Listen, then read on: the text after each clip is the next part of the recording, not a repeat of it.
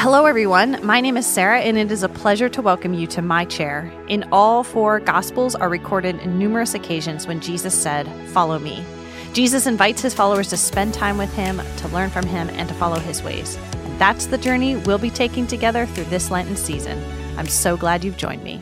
Hey, it's another new week that we have begun. It's the final week before Holy Week, and I hope Lent has been meaningful to you this year. I know there have been some technical difficulties on our end with releasing episodes on time, so I really appreciate your patience. Even if it didn't all work like I had hoped, the journey I've had in preparing for this podcast has been so good for me. So thank you for sticking around and joining me. I'd love to hear your stories from Lent, so shoot me a message, Sarah with an H at whoisgrace.com. Today, let's start our week thinking about solitude. I think our thoughts in this discipline might be divided. For you extroverts, maybe solitude is something to avoid. For us introverts, maybe we crave it. I don't want to put any of us in a box, of course, but depending on personality or season of life, you may have strong feelings about solitude. So let's start by defining it and then explore why we need it and how to find it. As I've mentioned before, the resource I'm using for the spiritual formation practices is called Spiritual Disciplines, a book by Adele Ahlberg Calhoun.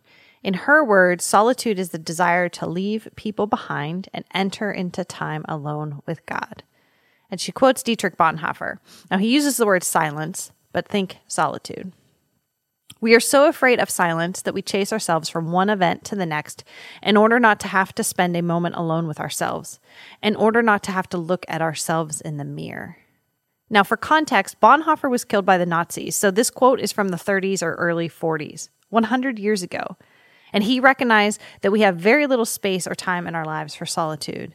And he suggested that we do it on purpose. We don't want to be alone with ourselves. And I think we should pause a moment and really make sure we understand that solitude is not loneliness. Pastor Derek said loneliness is the pain of being alone. Solitude is the joy of being alone. And how can there be joy in solitude? Because solitude is intentionally taking time to be only with God. Just let that sit a moment. You and I, we are all invited to just be in the presence of the maker of the universe. That's astonishing to me. Since the beginning of time, God's invited his people into solitude with him. The difference between Adam and Eve alone with God in the garden, or Moses alone with God at the burning bush or on Mount Sinai, or Elijah alone in a cave on that same mountain, or some of the prophets in the wilderness like John the Baptist. The difference is that the Spirit of God was not yet fully indwelling God's people. Now, in the post-resurrection reality of the new covenant, we are filled with the Holy Spirit full time. And that means the invitation to be alone with him is an anytime, anywhere kind of invitation. Isn't that awesome? Our difficulty then isn't in waiting on God's invitation. It's making room in our lives to say yes, making room in our calendars to say yes. I don't know about you, but I don't want to feel as if God has to compete with my calendar or my clock for my attention. Just as I crave time with just being with my husband, Nate, I want to crave time with just my Heavenly Father. Let me share a funny story. Just before our wedding day, I made a comment to Nate. I said, wouldn't it be so cool if after we said our vows, we were like actually joined together, physically attached at the hip or something? I remember he looked at me like I was literally insane. And within a month or two of the wedding, I knew I was a crazy woman for suggesting that.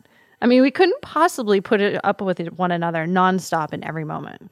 However, we still need to pursue solitude with one another in order to build our relationship. No one matters more to me than Nate. That means I prioritize him against all other people. What about God? He matters the most, above any person, right? So just like my relationship with Nate suffers from lack of intentional time, so does my relationship with God. And we know this, right? And some of you right now, what you're feeling is guilty. And this is definitely not about guilt. Remember, this is God's gracious, generous invitation born out of his love and faithfulness to me and to you. Anytime you or I say yes, he is delighted. And so in this practice of solitude, we are able to find the space and time for prayer, for reading scripture, for silence, for journaling, so much more. Scheduling solitude is going to increase our ability to press more deeply into a life lived in rhythm with God and with others. So when you do have some time for solitude, what will you get up to? I challenge you right now.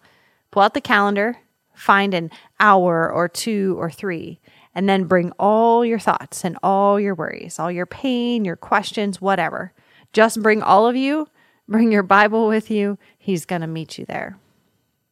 Father, how very small we are among your creation, and yet you are big enough and sovereign enough, gracious enough to meet each one of us when we come to you. We praise you for that. We thank you for that. Amen. Thank you for joining me in my chair today.